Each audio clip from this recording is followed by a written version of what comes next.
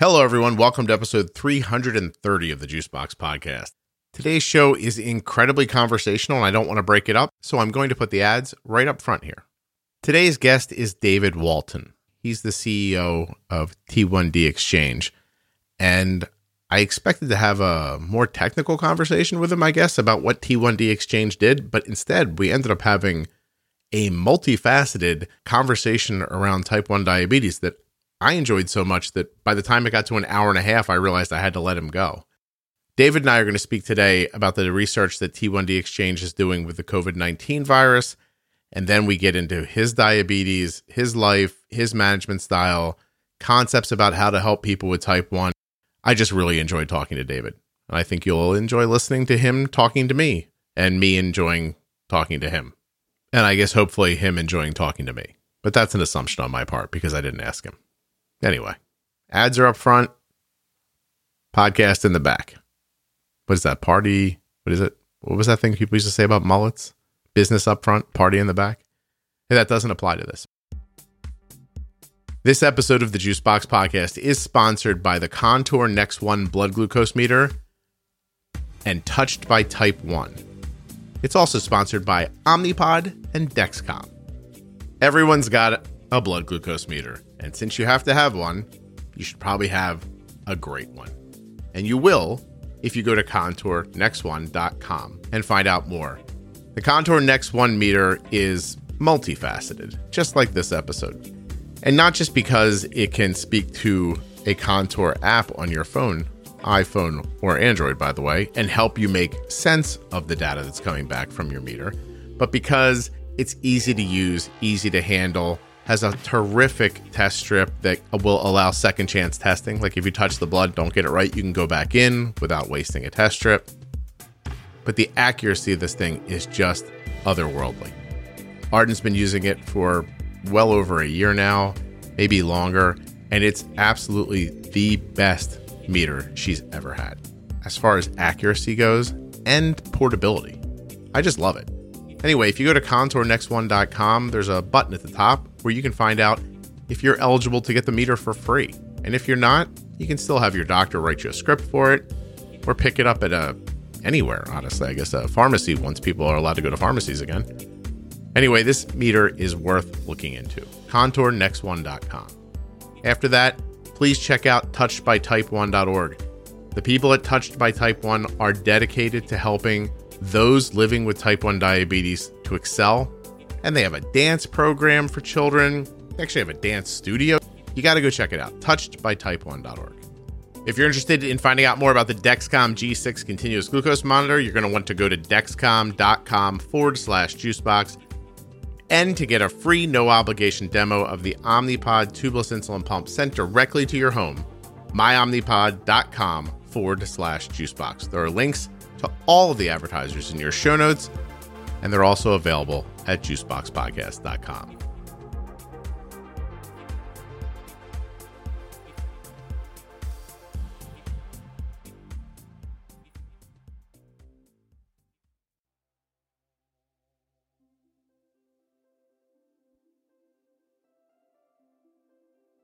I'm not going to argue with you. You went to Princeton. Is that a burden? By the way, we're recording. And by the way, is that a burden? No, it's not a burden. But does everybody say it to you at some point? I definitely get it once in a while. Interestingly, I have a twin brother, and he went to a good school, Gettysburg College. Mm-hmm. But every time I would go visit him there, it would just be nonstop comments from his friends about, why didn't he go to Princeton, and various jokes and things like that. And then but I once I acted stupid and silly, they realized I was just like everyone else. Took care of that. Hey, you might be the first person I say this to who genuinely understands what I'm saying. My son goes to Dickinson. Oh, really? Yeah. So. Yeah, I have a friend whose daughter plays basketball there. Oh, no kidding. Yeah. I am probably a 10-minute ride from Princeton University. So you and I overlap a little bit, but that's going to be where that ends educationally, because my son's the bright one, not me. And I think our overlap around education will probably end right around there. Yeah. I actually live about 25 minutes from Princeton. right now. I'm in Pennsylvania. Oh, no kidding. I grew up in Bucks County. In Bucks? Yeah. Yeah. I'm in Newtown. Oh, okay. Oh, so hold on, let's start over. I was born in Newtown. My parents moved into Lower Southampton. We lived there for quite some time. My wife got a job in Manhattan soon after we got married, put us into the Princeton area just to be near the train. And we've kind of stayed since then, but not right in Princeton. If you don't mind walking over some water you've walked over before, how old were you when you were diagnosed? Well, I was older. I was 24 years old. I was in business school at Penn and noticed these symptoms that ironically I knew about because I had, in my very first job at a college, I worked in a consulting company that did work for pharmaceutical companies, and the DCCT, the Diabetes Control and Complications Trial, had just findings had just been released, and everybody was talking about, we need to do tighter glycemic control. And one of these pharmaceutical companies hired us to help them come up with a program. And we essentially designed like a kind of a, I don't want to say patient compliance program. It was kind of a reward system for people if they did the things that were beneficial, like testing your blood sugar and exercise and so forth. That and it was for type 1 and type 2. Okay. This program, but that they would get points. And we developed like a point system and worked with LifeScan, who had the blood glucose monitoring. They were one of the partners. We were talking to gyms, et cetera. So anyway, I did market research and heard from doctors talking about both type 1 and type 2 and the symptoms for newly diagnosed. And so I learned a little bit about it. And then, fast forward 2 years from then, I'd come back for the second semester of my first year, and I'm going to the bathroom more frequently. I can't quench my thirst. I started losing some weight. And I just started dating my now wife like a week prior. Mm-hmm. And I'm telling her this isn't normal. This isn't how I normally am. And ironically, she had worked for Eli Lilly as a sales rep and a managed care rep and sold insulin. So she knew a bit about it. And she didn't come out and say it sounded like it, but I asked some doctors who were also in this healthcare management MBA program about the symptoms. And I said, it sounds like type 1, doesn't it? They said, no, you're too old for type 1. And you're not really a candidate for type 2. So then my vision got blurry, and I went into the student center that day and read off the symptoms to them. And they kind of looked at me and said, well, let's just test your blood sugar, right, to be sure. And then I was put in the hospital for a couple of days, and off we go. There was no family history. Although subsequently, I have my sister's son at 3 years old was diagnosed with type 1. Is that more recently? That was more recently. And fortunately, my twin brother and I are adopted. Mm-hmm. But we met our biological family when we were 18. So we were adopted at birth. Our parents were teenagers, biological parents. They ended up getting married and then had a son and daughter that are our full-fledged, biological brother and sister. And it's my biological sister whose son got developed type 1. So I understand. Clearly we have that genetic predisposition. Runs through there. You've brought a lot of things up I have to ask you about. So A, and this is just going to be odd, I'm adopted. Wow. B, are your biological brothers and sisters, I don't know how to say this, maybe you're not going to answer it. Did they go to grade schools too? My twin brother, biological, and grew up with me. Right. So he went to Gettysburg. Both my brother and sister went to Florida State. They grew up in Tallahassee, and my sister still lives in Tallahassee. My younger brother, ironically, moved up to Boston. And so he and his wife, and he has 2 kids. They live now out west. And again, T1D Exchange is up in Boston. So I go up to Boston almost every week for a few days. And every once in a while I get to see him because he's out in the suburbs. But there's no other family history. There was none prior to my diagnosis. Right. Since my diagnosis, just my nephew again at age 3. Yeah. So I joke, if you add us together, our ages, you're pretty close to the median age of diagnosis for type 1. But I was a little bit older and he was a little on the younger side. And I know you've got experience with a young child. I really do. Yep. Let me ask you one thing real quick before we move forward. If you're on an Apple computer, right? Yeah. I turned notifications off on Outlook, but I guess my Yahoo email is. Don't worry. I know what to do. You're in luck. Okay. The Apple in the top left corner, system preferences. Okay. The speaker that says sound.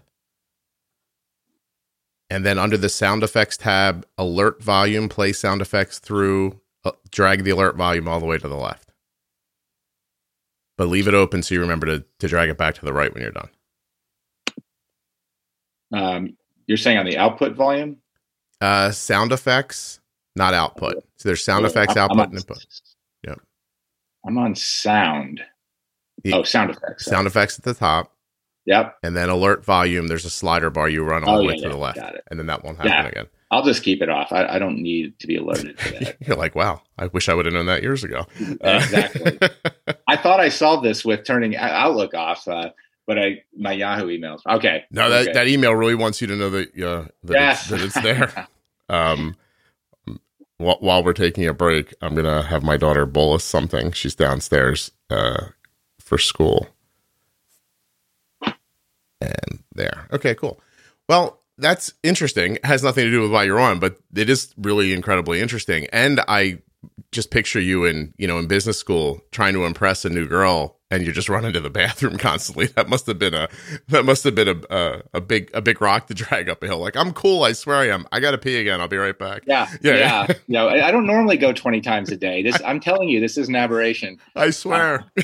But thankfully, again, we were in a healthcare program, and I was, as casual as you could be about, it happening in the diagnosis after. I mean, I didn't freak out. I kind of tried to attack it rationally, but I was pretty fortunate that I had a little background and I was older, and, I was a college wrestler. So, I was thinking, wow, well, what if this had happened earlier? Like, it would have totally changed probably what I did or how I did it. Right. But ironically, in the Penn Hospital, I received a call the first day from a woman who I dated prior to dating my now wife. Mm-hmm. And she said, "Hey, I just wanted to let you know, I heard about the diabetes, and if you ever want to talk to someone about it, you can always call me. I know what it's like to live with it." And I said, "What are you talking about? I've never saw you check your blood sugar or give an injection. You have type 1? And she said, "Yeah, I'm pretty private about it."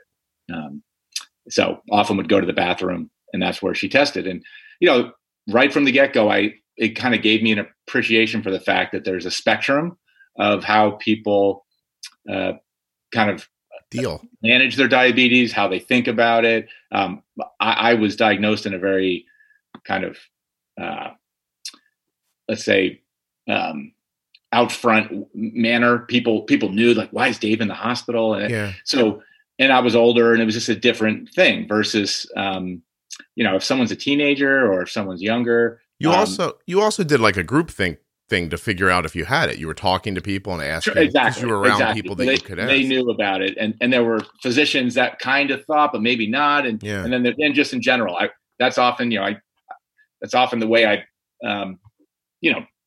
think through things that I don't know. It's like, let me talk to other people who may know information that will be helpful. Yeah. Well, that's a smart way to figure anything out. I'm now fascinated that you dated a person who had type 1 and you didn't know it. How long were you together?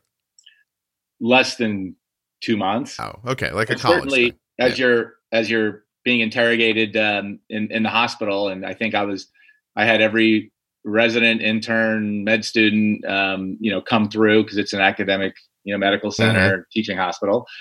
I got asked the same question, any relatives, this, that, or the other. I had several people ask me, to your knowledge, have you been exposed to a virus in the past 6 months? Oh. And I said, I don't really have a virus meter. I don't know if I, if I have been or not. But there was one incident with Taco Bell where I was violently sick with a stomach virus that happened a few months ago. That I guess it's possible. I was just attributing it to a bad burrito, but perhaps that was a stomach virus. But then I said, well, is it possible that this woman I dated had a virus and I caught it and I had the same reaction she did? Like, oh, that's crazy. You can't catch diabetes. Right. Like, well, I'm not necessarily saying I can catch diabetes. I'm saying, could I catch a virus? And we both had a reaction to a virus that was, this autoimmune thing. And they kind of treated me like I was the dumbest idea they'd ever heard. And granted, it could have nothing to do with it, but there weren't a lot of other great theories they were proposing. So I just figured I'd throw that out there. I would have told them I went to Princeton. So David, it's only April, but if we give an award this year for the most organic and natural segue, you're going to win, just so you know. Why don't we tell people a little bit about what the T1D Exchange is doing? By the way, I don't know, did we even say that you're the CEO of T1D Exchange? It's not important. It'll be in the title. Anyway, you are. And what are you guys doing right now based around COVID-19? Sure. So, first of all, just a very, very high level, we do a lot of kind of what we call real world evidence, doing research and gathering data from things like electronic medical records for people with type 1 diabetes. And the goal is to help improve care, to work collaboratively with HCPs and researchers on that. So we have diabetes centers across the country that participate. Yeah. Through that effort, this quality improvement collaborative we have with different centers, this topic came up regarding COVID from some of the researchers to our team that, there's just not a lot known out there. People are, the early information that was coming in, a couple months ago was, oh, diabetes is a risk factor. People with diabetes are getting COVID-19. And as, some of these researchers were looking into what data was really available about type 1 versus just type 2 or overall just having a diabetes diagnosis. There really wasn't much known. And a couple of things came from China and Italy that we saw that suggested type 1 was not a risk factor in and of itself. But that later it seemed some indications that poor blood sugar management are probably more indicative of or have more of a causal role in getting infected or having a severe reaction to the infection. So we said, well, we are set up to gather information from different centers. We're not going to be able to do this automatic kind of pull of data from the electronic medical records of different hospitals. What if we set up a different system to gather data on this from like a survey type tool and have a point person at each one of these centers just document the cases of COVID that have come in and answer we have about 30 questions in this survey that will give us some idea about the symptoms they had, about what their blood sugar control had been previously, what type were they using an insulin pump or CGM, if they were using a BGM, how often were they testing, what medications were they on. And gathering this information, we had a few goals of trying to characterize, does it appear people are being diagnosed in any different rate than either people with type 2 diabetes or just in the general population? If they are being diagnosed, how is it presenting? Is there any pattern to the symptoms? And how is it progressing? What type of outcomes are they having? Are there more instances of DKA for these people? And so the goal was, let's get as many centers as possible. We started with the ones that we work with, which was about 15, but quickly other centers were interested, and we started talking to people at other diabetes centers, and we saw what was going through on ADA websites and newsletters and things. So we've gotten it up now to about 65 centers. Wow. And the goal is to get up to 150 to 200 cases documented so that we'll have some ability to draw some insights and conclusions that we can disseminate out, spread to the medical community and to the patient community about, understanding it better. Who knows what some of it is going to be interesting. What do we find? And then others we might try to, confirm some of the thinking that we do have, which is that just having a type 1 diagnosis does not put you at higher risk for getting a COVID infection. I have to tell you, I'm thrilled to hear that, because a friend of mine who is a physician, by the way, went to Penn. Really, you and I might be friends and we don't know it. And he's been on a couple of times through the first 6 weeks of, Corona. We talked very much at the beginning, and then about 3 weeks later, and he'll come back on again as things continue to morph and change. But that really was the consensus, that the best defense for a type 1 against, COVID-19 is being healthy as you can be, and in all the ways that means. And that, he couldn't, early on figure out how someone with type 1 diabetes, just by virtue of having type 1 diabetes, would be more susceptible to it. Anyway, so since you said that, it makes me feel comfortable about what we talked about. No, absolutely. And there are some other, I've heard Dr. Ann Peters talk, and Dr. Mark Clements, who's at a children's hospital in Kansas City and involved with us. And they've essentially said that's what the research at this point indicates. Right. And again, it is possible that as you get more information, maybe we will learn something about a certain segment or slice. Sure. We're gathering some other information that could characterize this, but from all what we've seen so far, and we're still early, we haven't analyzed all the, we have about 60 cases documented in the system by clinicians, but we haven't analyzed all that yet. We've just started to do the first 25, and there's a manuscript being written as we speak. Because again, some of it's doing the work and some of it's getting it out there. Yes. and helping to disseminate it and provide it so that other people that are looking for it, have access to that knowledge. And I've had a lot of parents that I'm in touch with just in the community where I live, who know that I work in the arena. I've reached out to some proactively, and a couple of others I had some inbound questions, wondering, what the situation is. And that's basically what I've told them. It's like, we'll learn more, but at this point, we don't believe there's a high risk. But the best thing to do is to keep your blood sugar in as tight a control as possible, because we know infections like sugar. Right. And if you keep your blood sugar controlled and to the lower side, it likely will help. Well, again, I'm not a medical provider, so no. But I have some questions that I don't know if you can tell me from what you've learned so far. Maybe you haven't, but first thing is, about 60 people from about that many locations. Were there hot zones, or was it fairly well spread across the 60?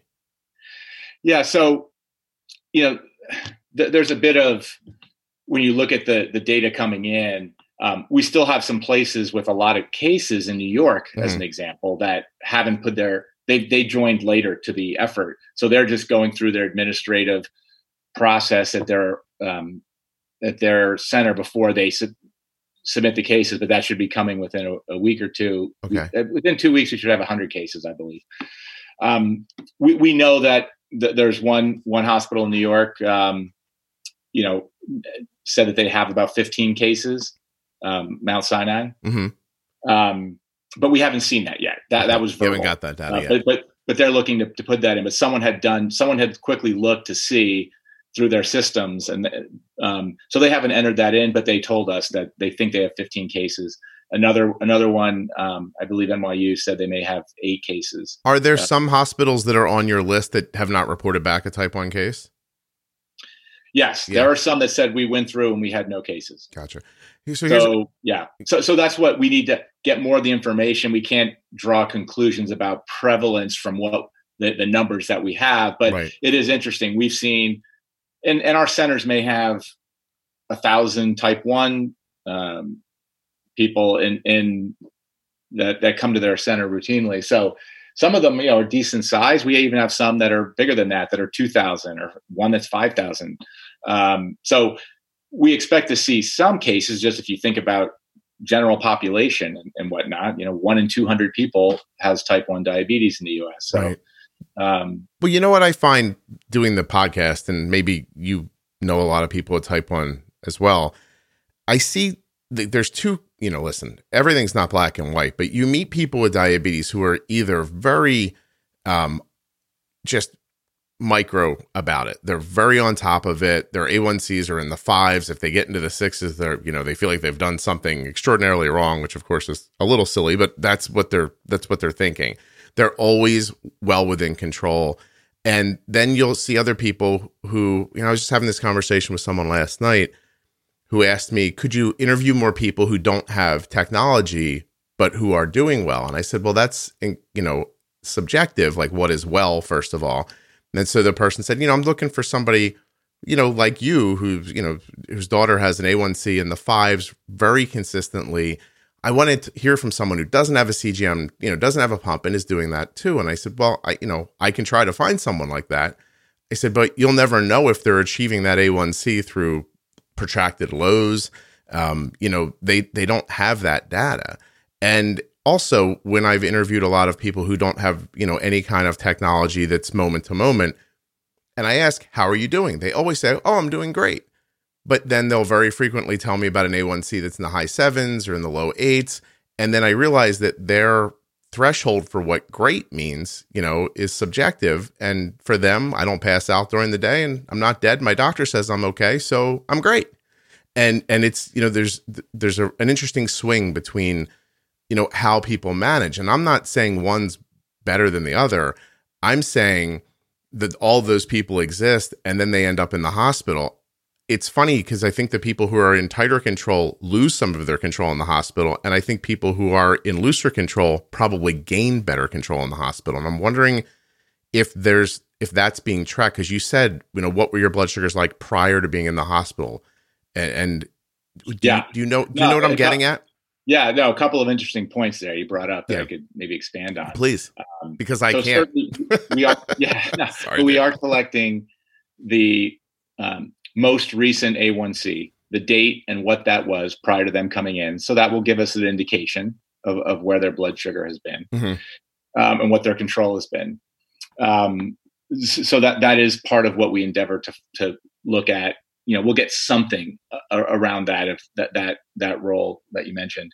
In terms of the technology, it's funny. I came along this trajectory like anyone else. I mean, I feel like I was in a healthcare MBA program. I was very educated, and I had very good insurance.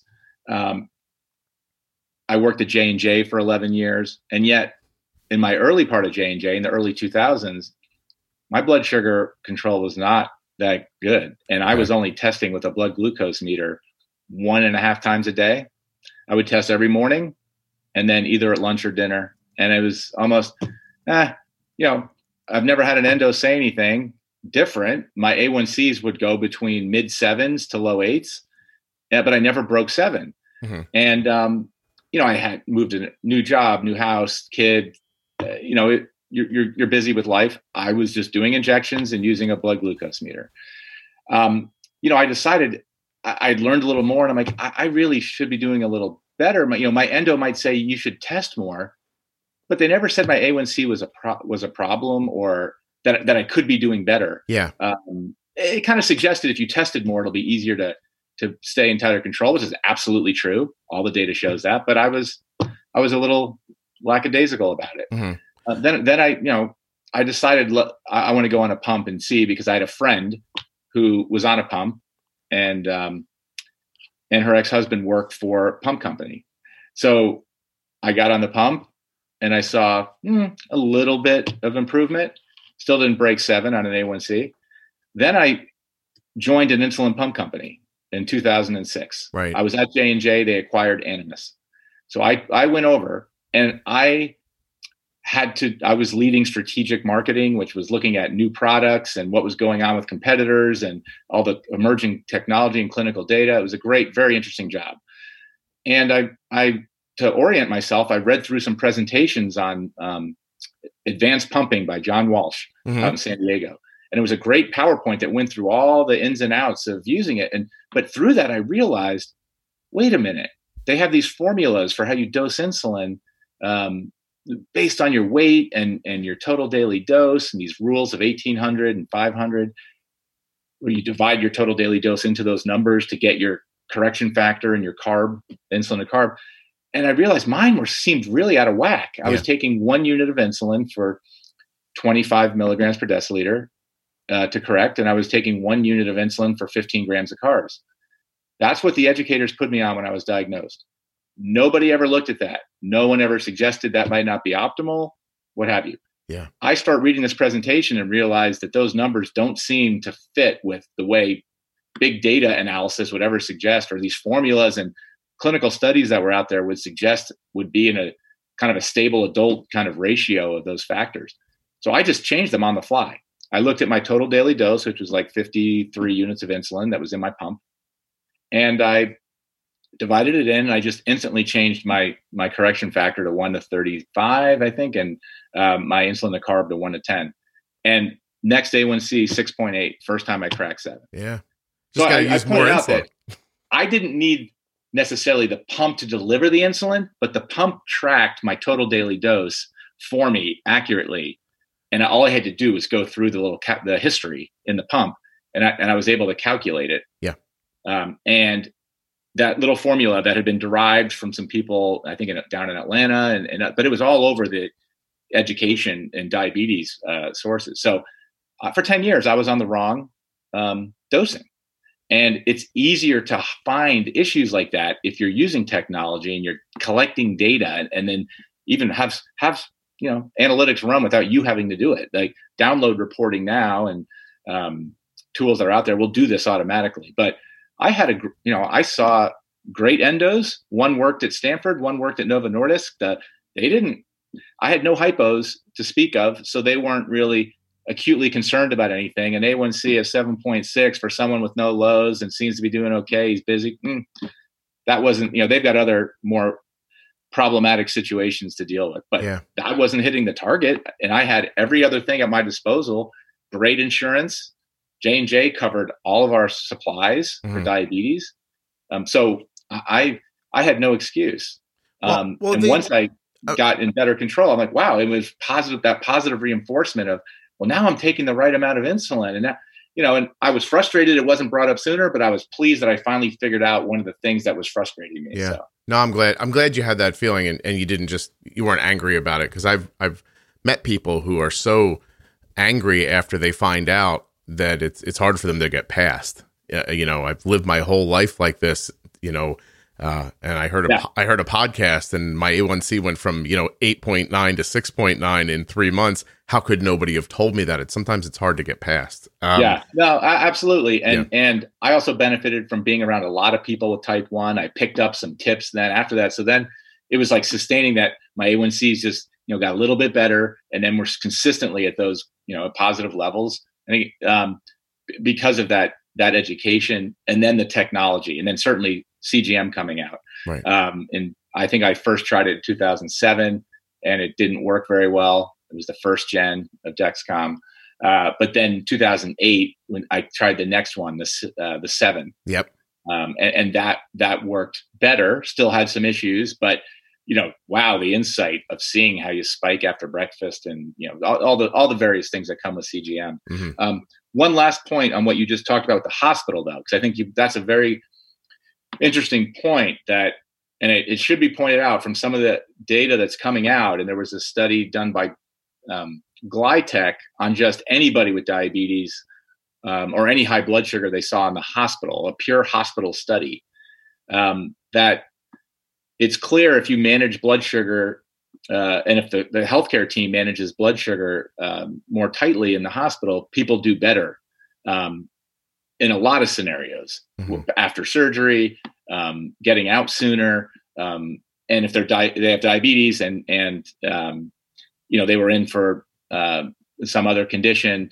If you keep their blood sugar in control, they have better outcomes with that other scenario. Mm-hmm. That's not what's happening right now. Because of COVID, there are healthcare teams that understandably are trying to minimize contact with patient and blood sampling, and they're busy and being tapped. The bandwidth is being challenged. Yeah. And what this one study showed is that David Klonoff was the author, that people aren't doing as well. There are a lot of people, and again, this was a lot of type 2 diabetes, but we're certainly interested in the type 1 angle, and we are going to be looking at that potentially with them, and this data that comes in from all these 300 hospitals that they work with. And it's fair to say that there are people that get frustrated when they go to the hospital if they've been managing their diabetes well, type 1, and then they're told they can't use their pump. They can't be doing it themselves. And I know of a number of there are hospitals that will defer to the patient preference if they've been self-managing all this time, and if what they're in for the hospital for is such that they can be lucid and clear in their decision making, then let them keep doing it, because they have been doing a great job 24/7 outside. So why are we going to change that because we're a healthcare team that doesn't know their body as well as they do, and so forth? But that's you can see it's a challenging problem to know what's that threshold for a hospital to say, no, we've got protocols for our quality, and we don't want to get sued if something happens. We have to follow certain rules. And I can understand both sides of that equation, but clearly I know people that have gone into the hospital and said, I'm keeping my pump. You're going to have to rip it off me. I do a good job with this. I don't want this being mismanaged. Yeah. And to your point, some people might be a little over the top with that, but you understand where they're coming from, because they're a little anxious about what's going on, and they know they can do it. But if they pass out, or if they're given medications that change their thinking, you've got concerns there on the other side. So yeah, we do a series inside the podcast called Diabetes Pro Tip, and I do it with Jenny Smith, who works at Integrated Diabetes. She's a CDE. She's had type 1 for over 30 years. And I don't even know at this point, there's probably like 20 episodes of it, but we very recently went over emergency room protocols and how to handle yourself during an illness, an injury, or a surgery. Because it's just so, it's not something that would occur to you. You get into a hospital in a position of thinking, well, these people know better than I do, and you just kind of hand yourself over to it. And it's very infrequently with diabetes the case. You're often, the best arbiter of what's going on. And so I think that's incredibly important. Also, I want you to know that when you reached for the word lucid and I did it exactly the same time, it made me feel like I should have tried harder in school. One thing my mom, who I grew up with, right? So as I mentioned, I was adopted. She was a voracious reader and a stickler for grammar and vocabulary. Right.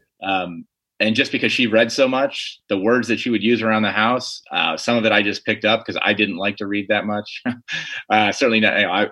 My twin brother and I played sports constantly, and we were typical boys. And sitting down and reading was sometimes, just couldn't be done. Yeah. But I read in school, certainly, and all that. But she's responsible in part for sometimes I would use the SAT words, and then I did some SAT tutoring after college on the side to make a little extra money, and I had to learn extra vocabulary so that I could make sure I knew what I was talking about when I tutored some of these kids, when vocabulary was a bigger deal on the SAT. So it's purely these circumstances that exist sometimes explain things more than any other, innate my grasp of vocabulary is, probably the same as anyone else's. I got my vocabulary from Howard Stern, so I. And hence you got into the radio interviewing or podcast. There are times when I think I'm probably only halfway good at this because of how much of that show I've listened to. There's just I have a timer in my head, and when my timer gets bored, I move it along. And I think that's a helpful thing. Okay, so interesting. I want to kind of just hit one thing, and then I want to ask some more questions. But, I don't know that people think about it, because you get diagnosed and then you're sort of frozen in that time period, right? That happened to you. You were diagnosed. This was the level of care. And then that just became what was.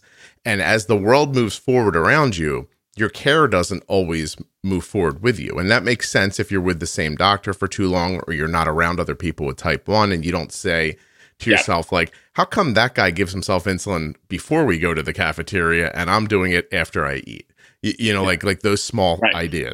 And we also all sort of sit back traditionally and we wait for the ADA to tell us what our A1C should be, right? That happens historically over time. The ADA says, this is your goal. And then technology gets a little better. And the ADA says, we've done some research. And the problem is the research started 10 years ago and they're rolling up in 2020 and telling you, here's what your A1C should be. But, I did some research too. It was called, I took care of my daughter and figured out how to use insulin. It turns out you can keep your A1C lower if you have a handful of, tricks in a bag that you can use, for the lack of a better term. I call them tools on the podcast usually, but they're just simple ideas around using insulin that keep your blood sugar in a more stable and lower place. And so I understand completely the need for the diligence, looking at data over time to come to a conclusion and tell somebody something. Don't get me wrong. I'm not, I shouldn't be listened to like the ADA should be. Their information is vetted. But that vetting process takes time, where my vetting process is faster, right? It's anecdotal at first, but then eventually it's experiential, and then it's provable. And I'm a firm believer that I think it's nice when people in the diabetes community say things like, your diabetes may vary, and your experiences with diabetes may vary. I don't argue with that, but the way insulin works, that doesn't really vary. That's pretty scientific, and so the way you use it, or what you eat, or your activity level, or all number of other variables could be different. But at its core, and I say it constantly, I don't think I'll ever stop saying it, type 1 diabetes management is about using the right amount of insulin at the right time. Absolutely. Right? I couldn't agree more. And again, I worked at an insulin delivery company, Animas. I mean, what was the point of wearing this pump 24/7? It's to give the insulin in a better way, because if you give insulin in the optimal fashion, you will have great results. Mm-hmm. It's just very hard to do.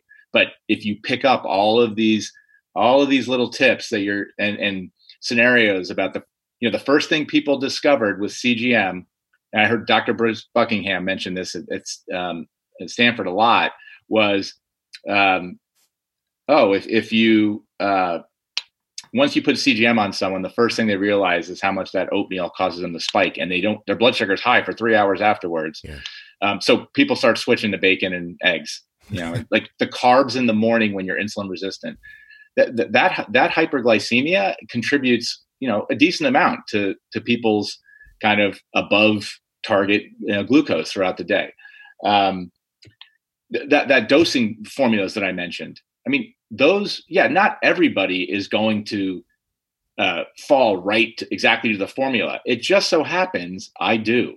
I'm like literally, it worked for you. Right on those, that it fits. And my weight, the amount of insulin I use a day is almost exactly half of my weight in kilograms, mm-hmm. which is what one endo had mentioned to me, that's a good rule of thumb.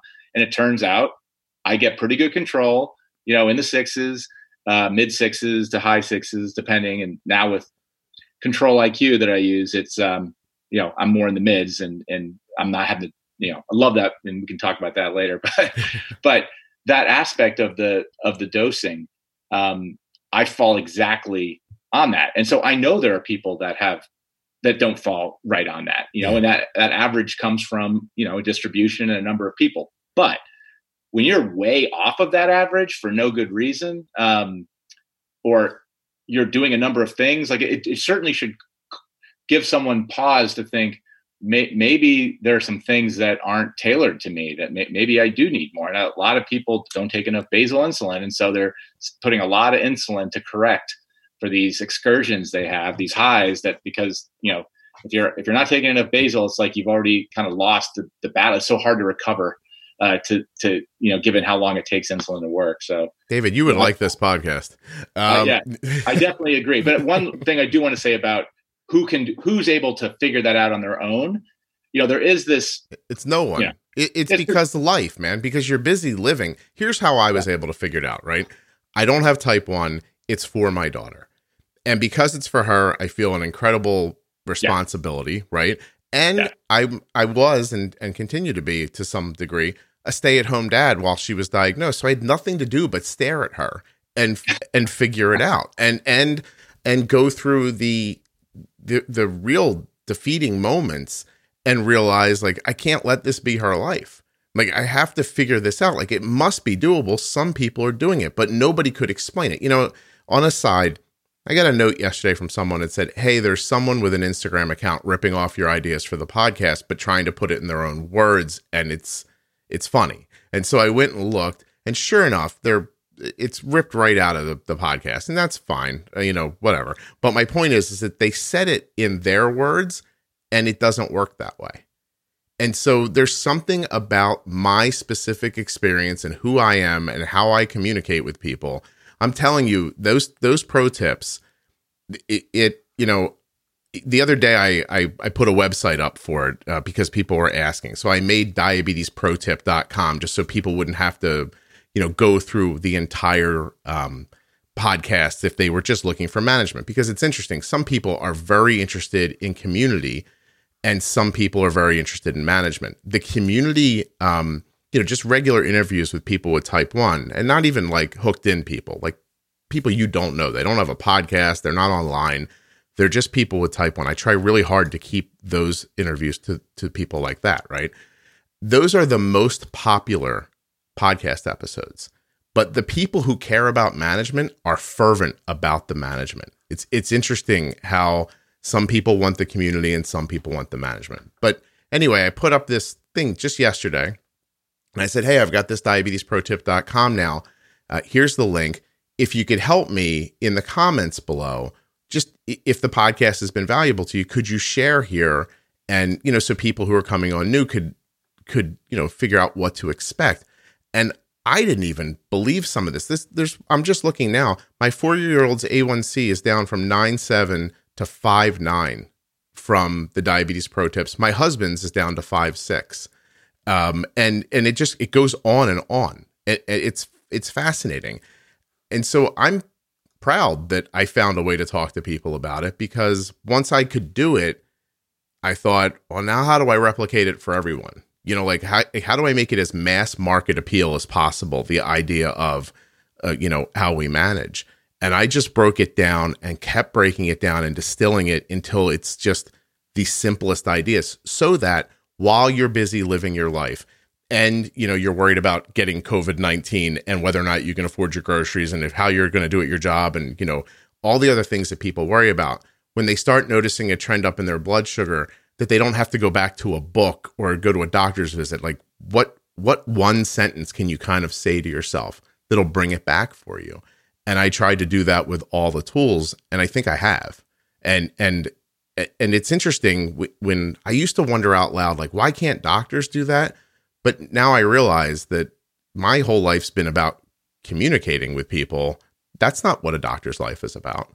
Like, they know the idea, and some of them are terrific at it, don't get me wrong, but a lot of them aren't. And, or a lot of them are just like, oh, David's fine. He doesn't pass out.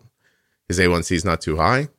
There's bigger problems here in the practice. So I'll go. Well, I think on the adult side, you find this more. I mean, think about, an adult endocrinologist. How many people with type 2 is he seeing? And, in general, people with type 2 diabetes are not as engaged and don't spend as much of their mind share on their diabetes as those with type 1 do. Right.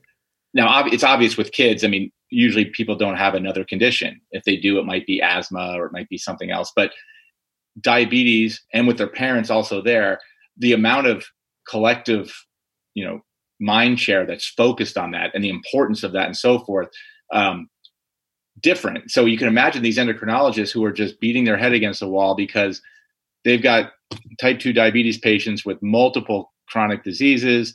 They're not taking their insulin, they're forgetting to take their insulin. They're not taking enough insulin. Their numbers aren't getting any better. Mm-hmm.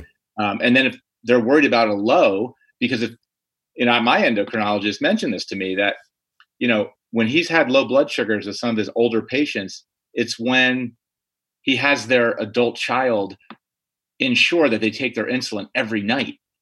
And then they get a low because he's been adjusting their insulin up based on the haphazard way they use it. The way they use it. Right. And so that's part of their skittishness. They're like, because they don't want to, do no harm. They're afraid to give someone something where an older person who's not used to hypo, that's the thing that happens with type 2s. Mm-hmm. That they have many more cardiovascular issues. Heart attacks occur when they're not accustomed to having a low blood sugar, and they end up having it at, when they're 65 to 75 years old. It can be, that can be very dangerous. So having spent some time also in the type 2 space and looking at smart insulin pen caps to try and track that data so we could try to attack that problem, it's a huge problem, and it's overwhelming. And certainly for primary care that's taking care of those, it certainly can be that way. Well, the percentages, I see them here because there is no more popular type 1 podcast than this one. And I know how many people listen to it versus how many people have type 1 diabetes. And the percentage of people who, are looking for this kind of information is still small compared to how many people have diabetes. There's far more people who fall through cracks for, the reasons you mentioned and many, many more than who are going to have the wherewithal and the drive to figure the rest of it out. Yeah. Well, interestingly, throughout, I've worked in healthcare for 25 years. And before I was in the diabetes field, I was a consultant working with health plans and with pharmaceutical companies. And I remember looking at segmentation, consumer segmentation, and what are the different kind of types, the behaviors. And a couple of these different analyses show that there's like this 15 to 20% of the population that are the proactive segment. Mm-hmm. They're the ones that are going to go research. They're going to go take control of things. And if you ask them, how do you approach care? Do you research it and then go ask your doctor, or do you wait for your doctor to tell you because they're the trusted healthcare professional, or somewhere in between? And when you look at that, it's 20%, maybe 25, depending, are in that proactive kind of thing. And I saw it in oncology. They saw another company had done this, and the people who are the passengers and people who are the drivers, and then people that are something else. And that, unfortunately, like a lot of the digital health tools and a lot of things that get built for the proactive segment. But we only address that, only that kind of population takes full advantage. It's very hard to get to some of the other people, you have to do more to bring them along that journey, to educate them, et cetera. And this is one of the challenges in healthcare across a number of different conditions, but type 1 diabetes is certainly in that, in that same vein. Yeah. There are, you can go online and look at influencers and so forth, and you see certain profile of people, and they're the ones that have this. They want to share with what they know because they've seen it work, and they're like, why aren't more people doing this, right? But there are a lot of other people just living their life who aren't connected to people. They don't know about things. And so awareness of some of these things, is tough. And like, I've been at dinner tables at a restaurant, and I'm adjusting my pump and telling one of my friends about it. Like, they're asking what I'm doing. And the table next to me, a woman leans over and says, I'm sorry to butt in, but my boyfriend has type 1 and he just doesn't want to listen to me.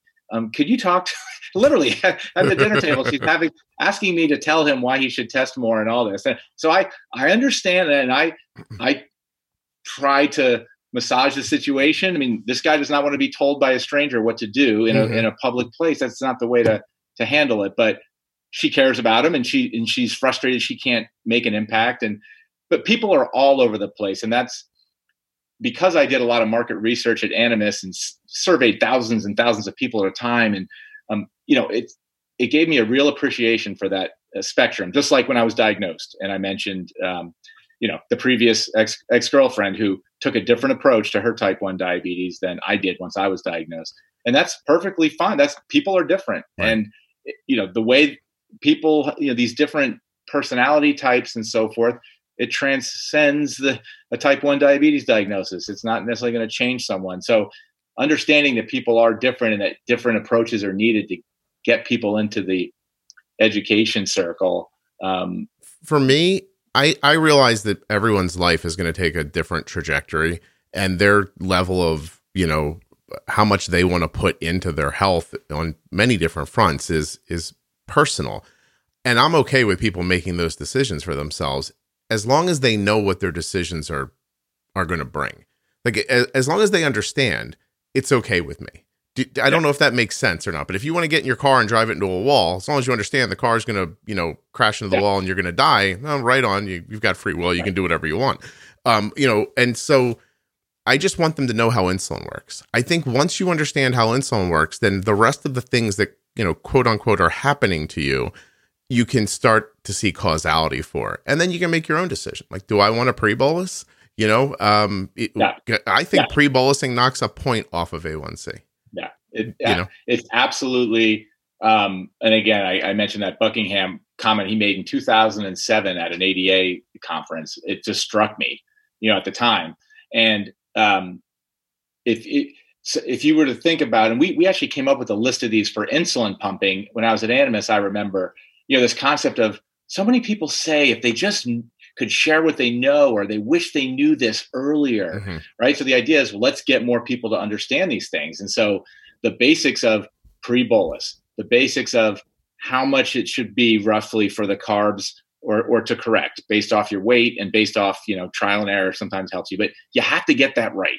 If you're, and I was taking too little insulin for what I ate, and then I was taking too much to correct. Yep. So I had this little yo-yo thing going on, but given that it takes insulin a while to work, and I don't know, 4 hours is probably an average duration. We know some people go 5 or 6, and some might be within 3.5, but that's about as fast as the rapid actings go.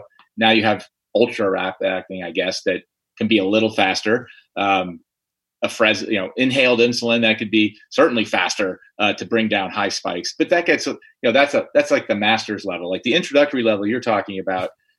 Having just, hey, if you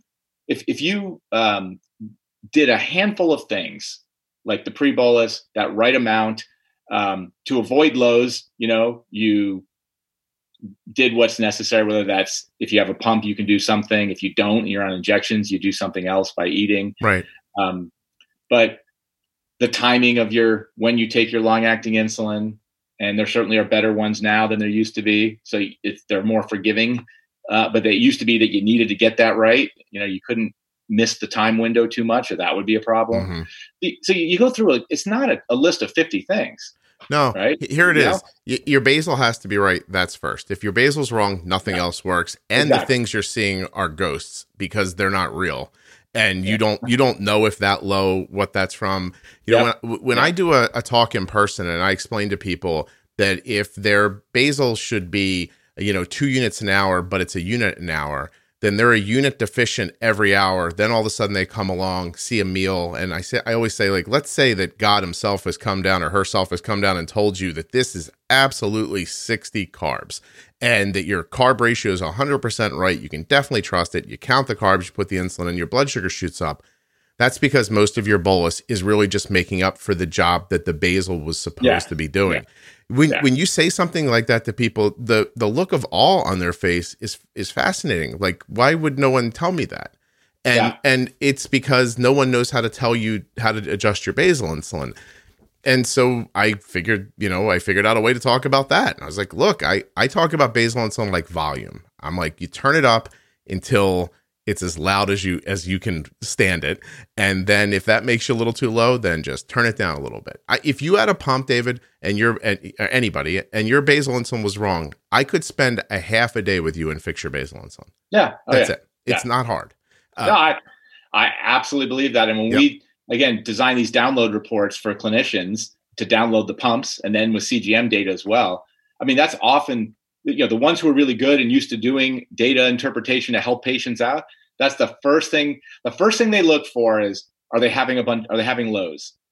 If they're not having the lows, then it's let's go. And even if you're having lows, it could be the basal's wrong. But usually people are under basal. That's They're what not I find. Up basal. So to your point, it's the number one thing from a percentage of the time it's wrong. Like, that's where you go first. You have to get that right, because then, like you said, why worry about your attempts at trying to fix, your bolusing and all of that, the timing and the amount are futile because you've got the wrong background that you can't operate in. So I totally agree. I practice, not on purpose, but I practice for this podcast by talking to people privately.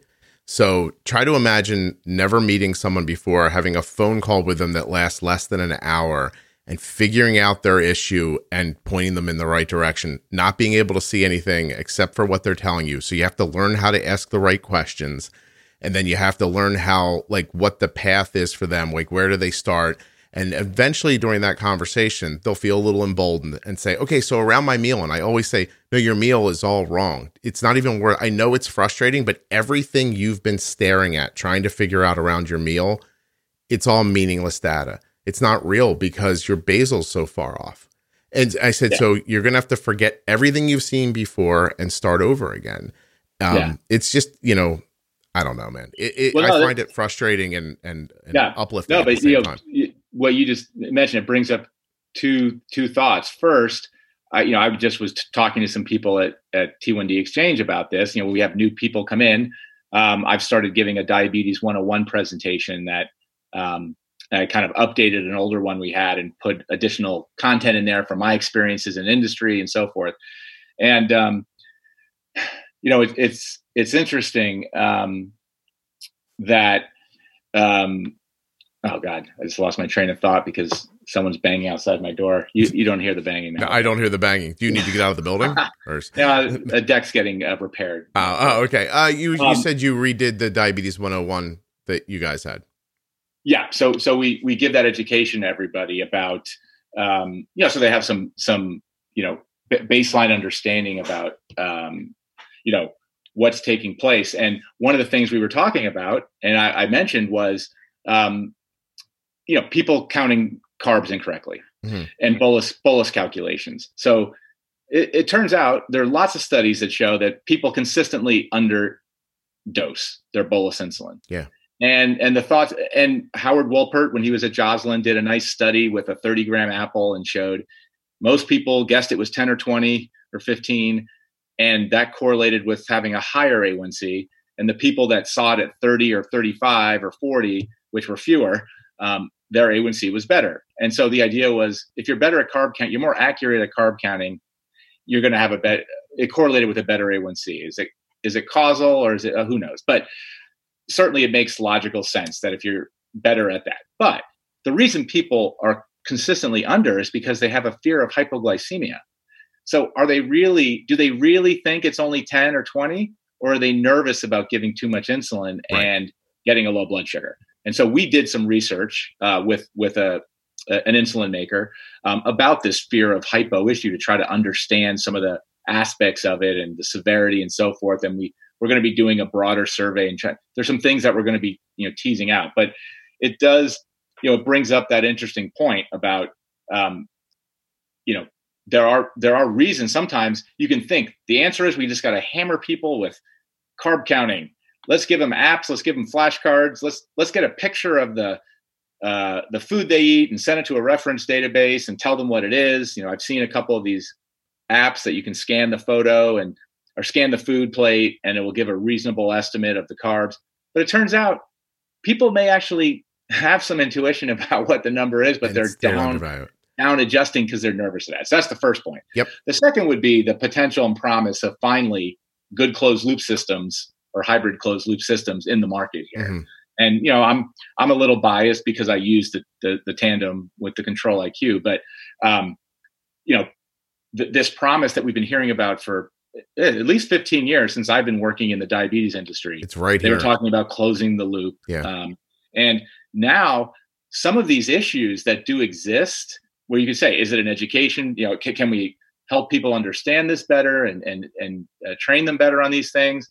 Or can we use technology to handle some of the challenges that just only some people have been able to master themselves? Right. Some people just won't.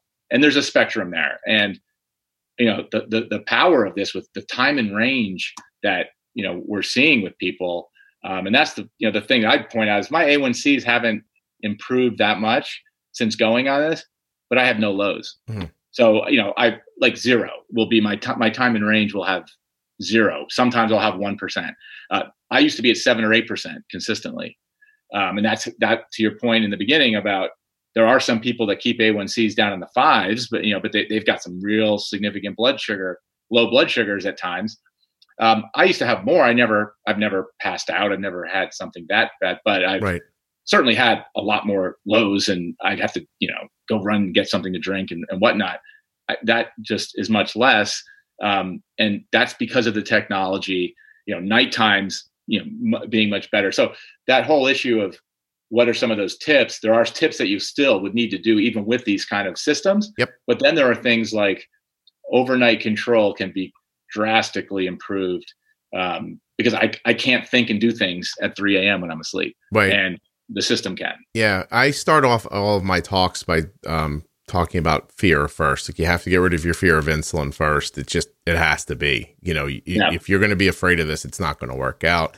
I talk about, when you're asleep, it's a third of every 24 hours, basically. Right. Yeah. So it's free A1C time. Think of it that way, and then, the pre-bolusing and readdressing blood sugars when they don't go the way you want. My daughter's not, low, a scary amount. I mean, everybody has a scary low once in a while, but it's not a monthly occurrence or anything like that. Her A1C is just cemented at 5.5, and she has no diet restrictions at all. Like, we had Chinese food for dinner last night, and and then she worked out afterwards. Like, it's not like, it's a regular life. And her A1C has been between 5.2 and 6.2 for 6 years. And it's just doing the things that I talk about on the podcast. It's understanding them. And don't get me wrong, like, after you have some experience with it, it does become second nature. I don't look at an elevated blood sugar for an hour and a half trying to figure out if this is the right one to put another unit on or not. It comes to me pretty quickly. I'm still teaching it to her. But the other part of me believes that closed loop systems are going to keep her from really needing to understand all of the things I understand. And you alluded to it. I'm happy about that as a parent. Like, if my daughter's not the, she's not the sounding board for the rest of the world. She's a person who's going to try to live her life. And if she can live her life without the burden of knowledge about how insulin works that I have, that would make me happy. You know what I mean? And I see it too. Like, it's obviously here, Control IQ's here. Horizon's going to be here before you know it. I'm assuming Medtronic will figure out how to make that other thing work better. And no, absolutely. The next version of Medtronic will be better. You mentioned that those are 3 closed loop systems, and there are 4 other ones that are in development and will be out within a couple of years. So that's, it's super exciting. The proliferation of these different systems. But, I think the point you made, like, even when you're using these systems, they'll help take over certain issues or problems and make certain things better. But you have to have a base understanding of how it's working and what to do when, oh, wait a sec, I ran out of a supply, or my cartridge, something malfunctioned. I'm getting an alarm here. And they have some technical support, and you can call it. But there are times, where some things have happened where I had to improvise and understanding what to do, understanding how insulin worked. When I was traveling 5 years ago and had an empty vial of insulin in my carry case, and I went to go fill up my cartridge in my pump and said, oh, I don't have any insulin. Yeah. This was at, at midnight, and places are closed. What am I going to do? And I found a 24-hour pharmacy, and then I go, and they can't get the prescriptions, not on file. So they could give me regular insulin. And so I got a premix, and I just kind of guesstimated what I should do based off of what I knew and how much I knew I took for long acting and short acting. I divided it up, and turns out it worked reasonably well. That's interesting. But like, if I couldn't have done that, what a scary thought. If you were by yourself traveling somewhere in a different city and you don't have anything, like, what are you going to do? These things happen. I mean, everyone's going to have a moment of absent-mindedness or forgetfulness, or, unexpected, something came in and changed your plans, and you weren't preparing for that. And, I joked to my wife, going for a walk right after I took a lot of insulin, it's just a walk, but it's amazing how that my blood sugar will go down, and it surprises me every time, and it shouldn't. It's like I'm just walking, but it's insulin, and I play basketball on the weekends, and I lift and work out. I'm relatively active. Walking right after insulin, it's amazing how my blood sugar drops.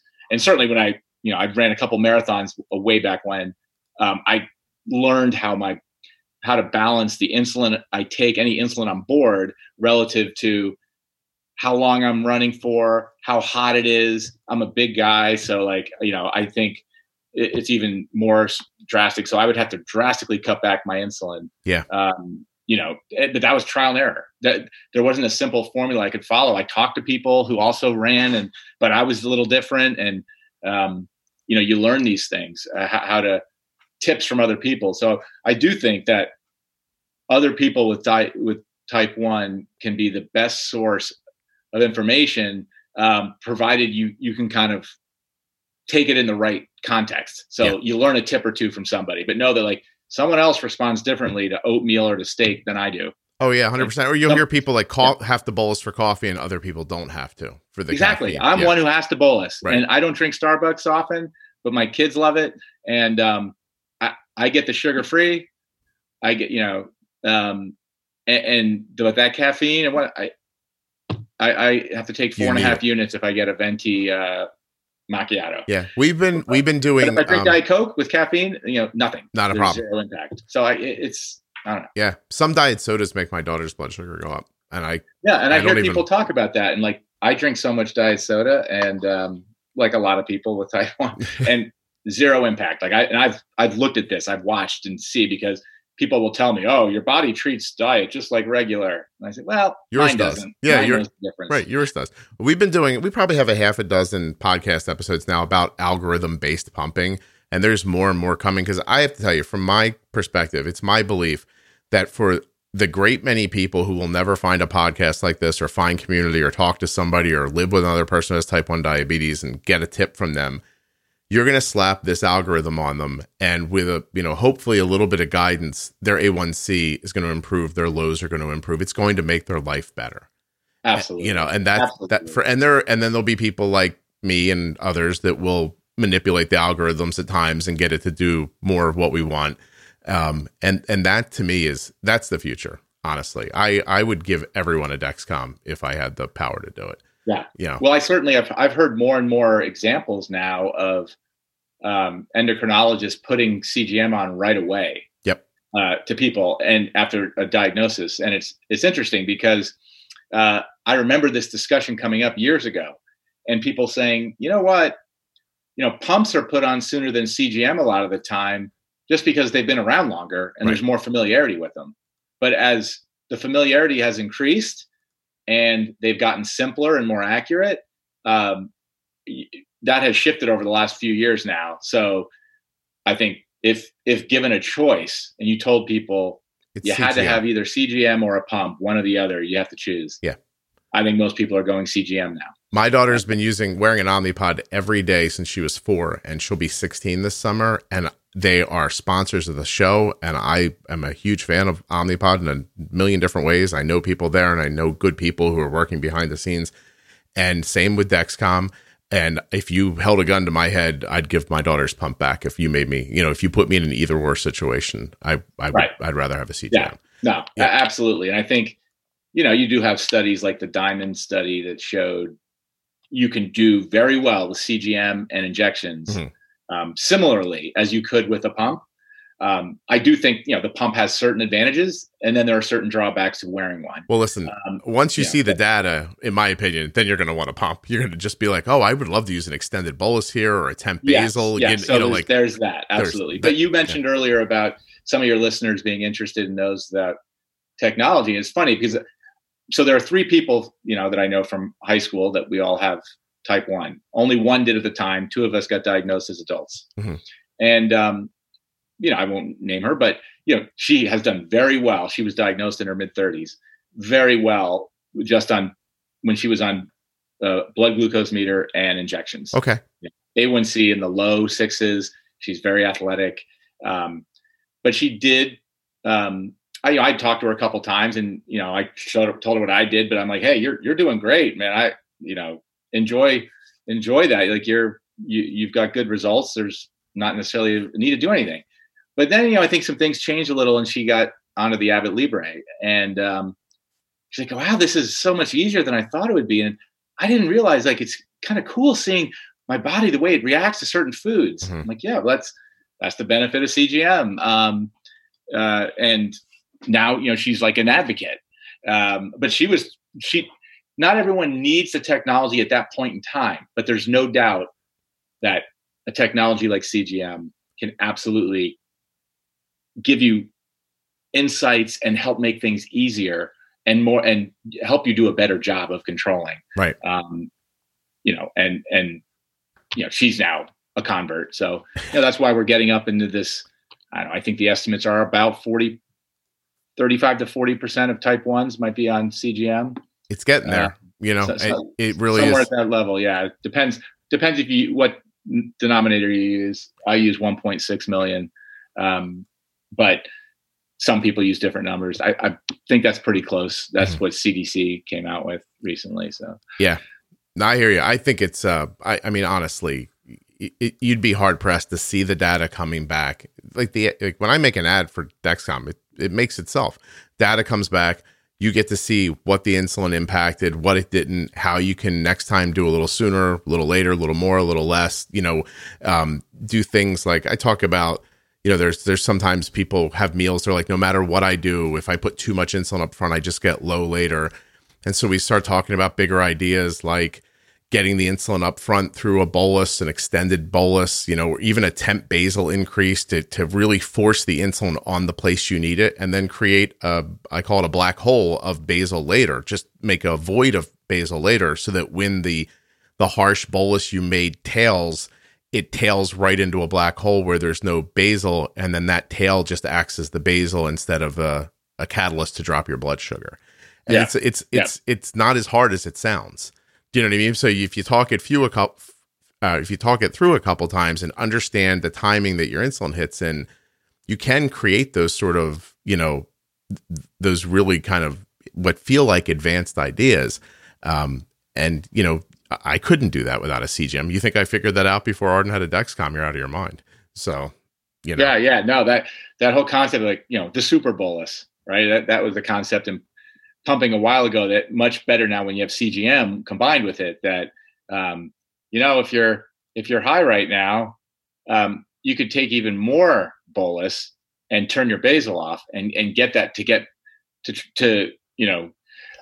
try to really bring this thing down faster. Right. And then, like you said, when it's coming down, it's some of it's replacing the basal deficit. And so you get that softer landing. And so these different ideas, because there's a danger element to it, it's not something you enter into lightly, because if you overdo it, you could have a bad low. But how nice to have a warning system and alarms go off if you are coming down fast and you are cutting below a threshold. Yeah. That was the early stage of CGM, just having that alarm.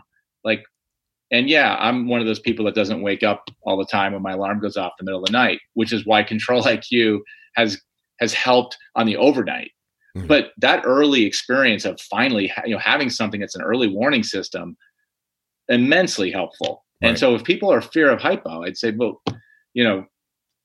CGM can be unbelievable in that regard. Now, you have to be okay and realize you're going to have some alarms, and those alarms can be annoying at times. But it's kind of a necessary evil. I'd much rather have an alarm than wake up in profusely sweating, and anxious, in a panic, not know what's going on, and hoping you do the right thing and that you don't fall back asleep before you figure out if you're okay, and all the other things. Don't trip down the stairs as you're going because you're a little off balance. I mean, just all those things. Like you realize the way we were acting when the technology wasn't as advanced, that let's take advantage of technology making my life better and simpler. Oh yeah, you only have to find one person who's had diabetes for 20 years to tell you a story about the time they woke up in the morning and it looked like a bear attacked their kitchen, and they don't have any recollection of it whatsoever. You start thinking you're going to call the cops, somebody's broken into your house, but that was just you looking for frosting. It's an interesting. It's a really interesting. David, I have to tell you, I mean this genuinely. You would love this podcast. Hearing you talk, it was interesting for me because I don't come through academia and I don't have type 1 diabetes, right? I had a daughter. She got diabetes when she was 2. I was immediately the person who was, with her constantly. 2 years into it, I was just still a wreck and everything wasn't going right. And I really felt like I was killing her most of the time. I had started a blog in 2007, the very beginning of 2007, which sounds cute now, but there were only maybe 3 diabetes blogs then. And I wrote about diabetes for such a long time. And then kind of luckily, I guess, I wrote a book about something different. And during my PR tour, of all people, Katie Couric told me I was good at communicating with people verbally. And I just had assumed that everyone was good at that. But she stopped me and told me, no, she's like, you're really interactive. You're moving these people. Like, don't you see, like, the way you're talking, they're following along with you. And it was such a nice thing she said to me. About a year later, when blogging seemed to kind of tail away and it wasn't the thing anymore, people didn't like to read, I guess. I didn't want to lose the impact that I was seeing myself have on other people's lives with type 1 through the blog. And so I started this podcast, which is now 240 episodes or 340 episodes deep. Wow. It's crazy, right? And so when I start talking about what I was blogging about, I realized I could explain it. And then I was getting feedback from people and they're like, hey, my A1C is dropping from listening to the podcast. And it built and built. And then suddenly I realized that I had a system, that I had developed an actual system for managing diabetes that I didn't even realize was a system. So I kept distilling it down into t-shirt slogans like more insulin, be bold, pre-bolus, like just little stuff, like just right down to the basic concepts. And what used to be an email or 2 a month through the blog, like, hey, this blog's really helpful to me. It's now become about a half a dozen notes through different like emails and social media a day. Hey, I just wanted to share with you, my A1C came down a point. My A1C is down 2 points. My variabilities, like I just had a guy the other day show me his standard deviation was like 22 from the podcast, which is it's just crazy, right? Like I can't get my daughter to 22. Yeah. I don't know how he did it. It's amazing. And seeing that this was the way, that it's repetition, even though it's not your repetition. Someone comes in, talks about diabetes. I interject a little bit with what I would do there. They tell a story that makes you more comfortable that diabetes is normal. You hear different ways of managing ideas. Suddenly you start seeing, reflections of your own life in these conversations. You make little adjustments, and before you know it, your life's different. And that was not my intention. I just didn't want to lose my blog. Like that was really it. And that it's turned into what it is, it fascinates me because the truth is that it's elevated my understanding of diabetes. This podcast is much more helpful to me than it is to the people listening to it, I guess is my point. And I've gotten to the point where I've spoken about it so much and broken down so many people's lives with type 1 that, I have experiences where I go to, JDRF events and speak, and 3 days later, someone's sending me a 24-hour graph that's never over 120 and never under 70. And they're like, there's ice cream in here. Can you find it? I'm like, no, I don't see it. And not that everyone needs to live like that. And I don't mean to say that my daughter's blood sugar is always 85, because it's not. We're just very reactive to spikes, and we're able to get them down without creating a low. But the point is that it's there for people, and it works. And to have you come on, and I mean this with reverence, I really do, to have you come on, and you don't know me, I don't prep for these things. So 5 minutes before you and I started talking, I had no idea about you. I jumped onto your bio real quick and I was like, I went to Princeton and Penn. Oh, this will be fun. And for you to say things that so closely mimic the stuff that we talk about on the podcast, it made me feel good. Like it really did. Like it made, good's not the right word. It made me comfortable, because there are times where you're saying, like, anecdotally, I saw this thing, and you're saying it out loud. And, when you're blogging to a couple hundred people or 1,000 people, which, at some point it became 1 million people, the stakes are higher and you realize your responsibility in it. And this podcast has almost 2 million downloads. And so, like you start realizing like I'm saying something, I better say it right. And it better be universal, And so anyway. Well, interestingly, I'm proud of my Ivy League degrees, but they really don't help with this. Have nothing to do with my diabetes knowledge. And I would tell people when I got to Animas, I didn't know that much. I knew basics of type 1 diabetes. And, as someone, I'd read articles about new products coming out and whatnot. But, I had to do research to get up to speed. And like, I would go to these conferences and just go to the poster sections where all the clinical research are outlined. And it's like, ridiculous, hundreds and hundreds of yards of posters, on different aspects of diabetes. And you could just spend all day in there reading them. And I immersed myself to understand things because I wanted to feel like I was very knowledgeable, since I was making decisions about what product we go with next and what features should be in that product. But I learned so much from talking to people who have been dealing with it, and the power of experience and cause and effect, and like being able to figure out what you can use from what someone did. And, some people, like you said, with coffee have different experiences and reactions to it. And that's something, just knowing that that's the case and that you can't just jump on something because one person told you, that's also an important thing. But when someone has gone and talked to a bunch of people and then curated that and given you a perspective, that's where it's valuable. So that's the role I would play. I used to get frustrated. Like, people would say, "Oh, what do people with diabetes think about this? Dave, what do they think?" Mm-hmm. As if not asking me because I surveyed 1,500 Animas users. Because you have it. But asking me because I was Dave Walton with type 1. Right. And that type of thing, happened a fair amount. Yeah. So, no, I hear you. I don't pretend that everyone's life is the same. I don't think that. I just think there are basic tenets about how insulin works. And I think that there are a lot of similarities to people's lives. Like, for instance, one thing I tell people all the time, like, well, how am I ever going to know how to bolus for all these meals? Because we don't count carbs. So we bolus historically. And how do you learn how to do that? Well, some of the truth of that is you don't really eat that many different things. You know what I mean? Like, you maybe have 10 favorite meals, or, it's not like one day you're having, truffles and the next day you're having chicken and the third day you're, you just eat what you eat. And so I started telling people, like, look, you can look at that plate and say, I don't care what the carb count says. This serving is, the outcome of this meal taught me that while my pump said this was 5 units, it was really 7. If I come around and make this meal next week and don't put 7 units in, I'm an idiot.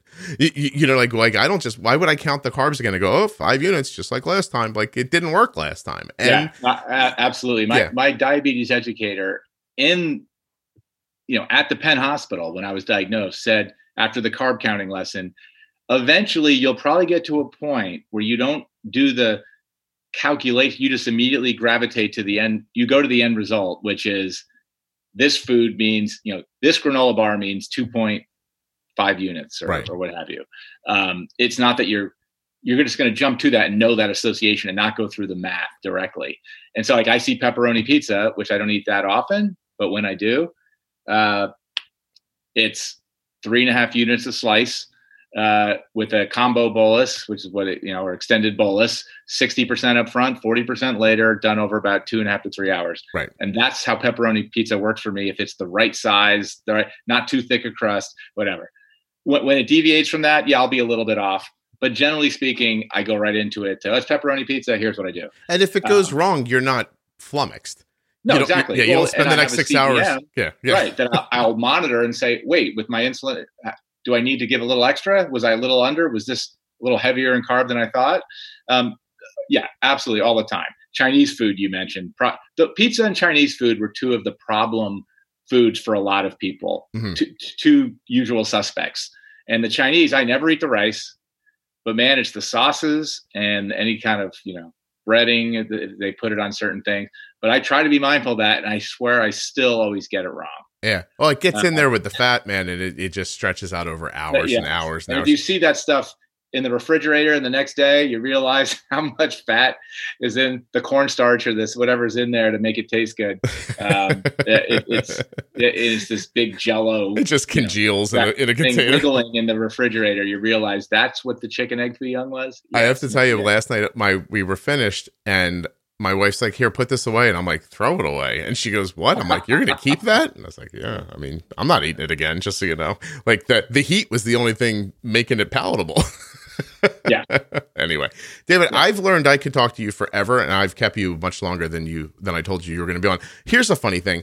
Did we finish what you wanted to say about what T1D Exchange is doing for people with COVID-19?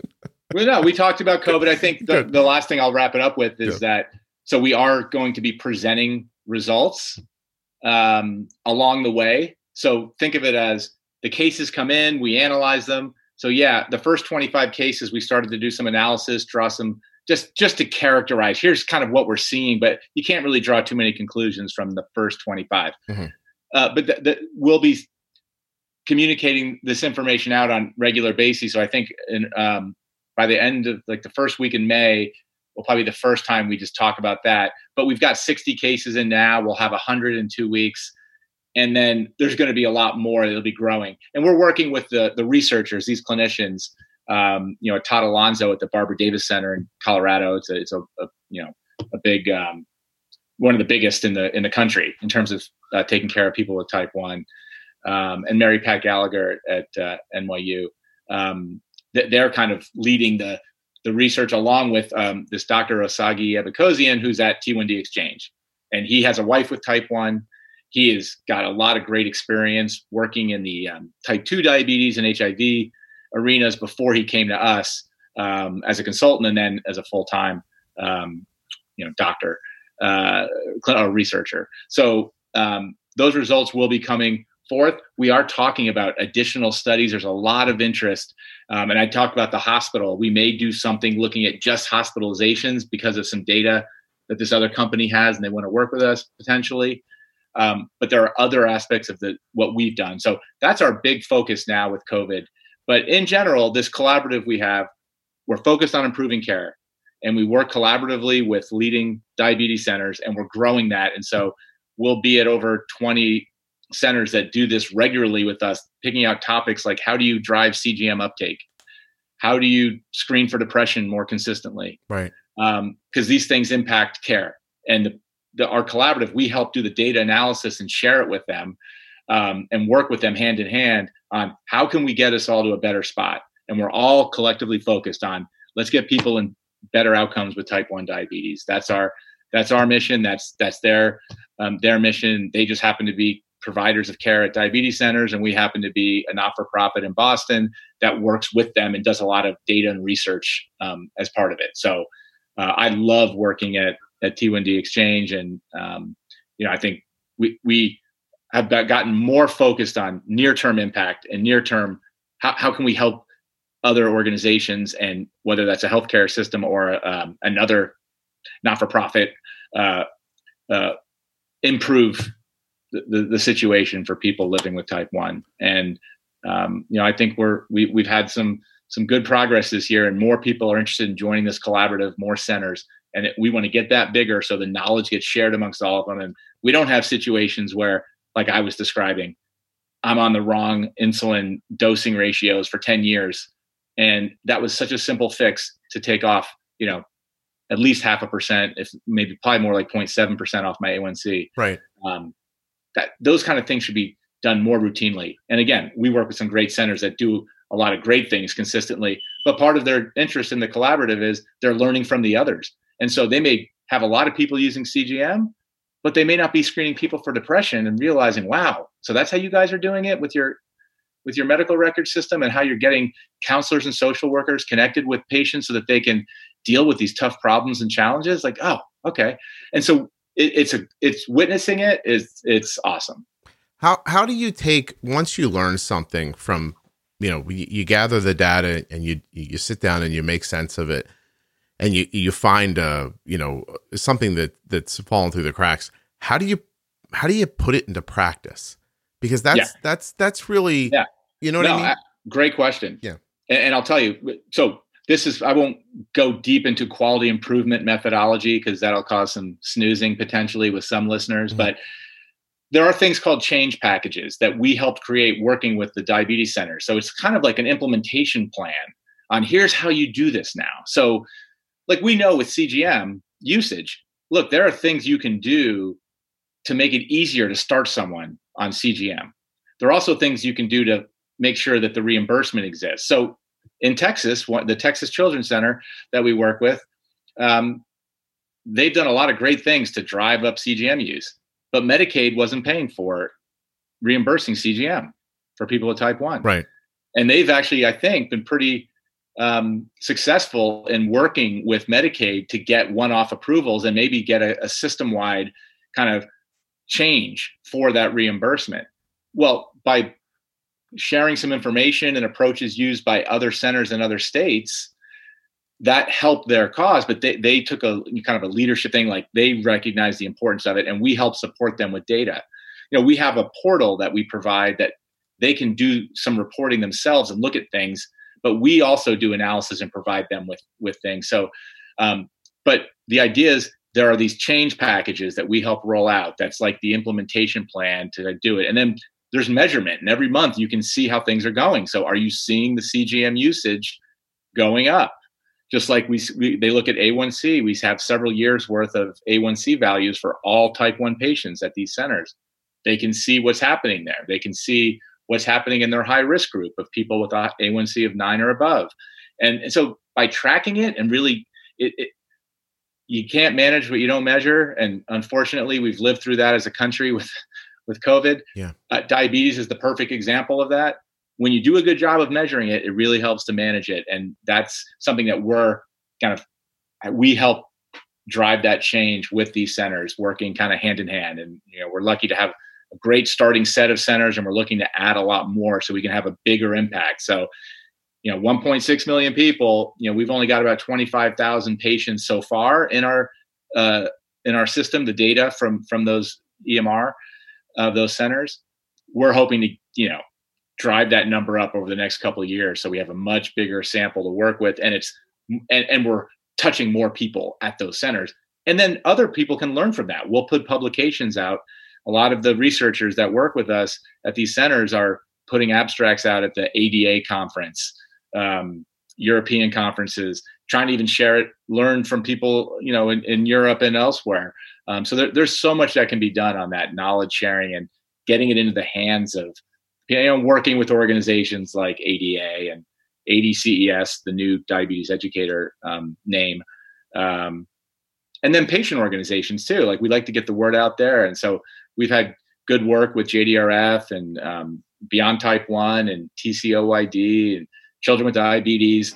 A lot of great organizations there. And we're all trying to figure out how to help each other kind of just complement each other, not overlap too much. And that's a big part of what we're doing too. Well, I'm really pleased that you came here to share it with me. So yeah. I appreciate it.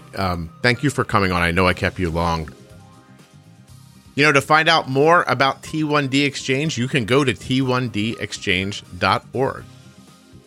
Huge thanks to David for coming on and sharing. I'm pretty confident he's going to be back at some point. I really enjoyed speaking with him. I want to thank also the Contour Next One blood glucose meter. Of course, more information about that can be found at contournext1.com. There's links in the show notes. Touched by Type 1 is at touchedbytype1.org. Please go check them out. Dexcom.com/juicebox for more information and how to get started with the Dexcom G6 continuous glucose monitor. And of course, a absolutely free, no obligation demo of the Omnipod tubeless insulin pump can be sent directly to your door by going to myomnipod.com/juicebox. Have a great day.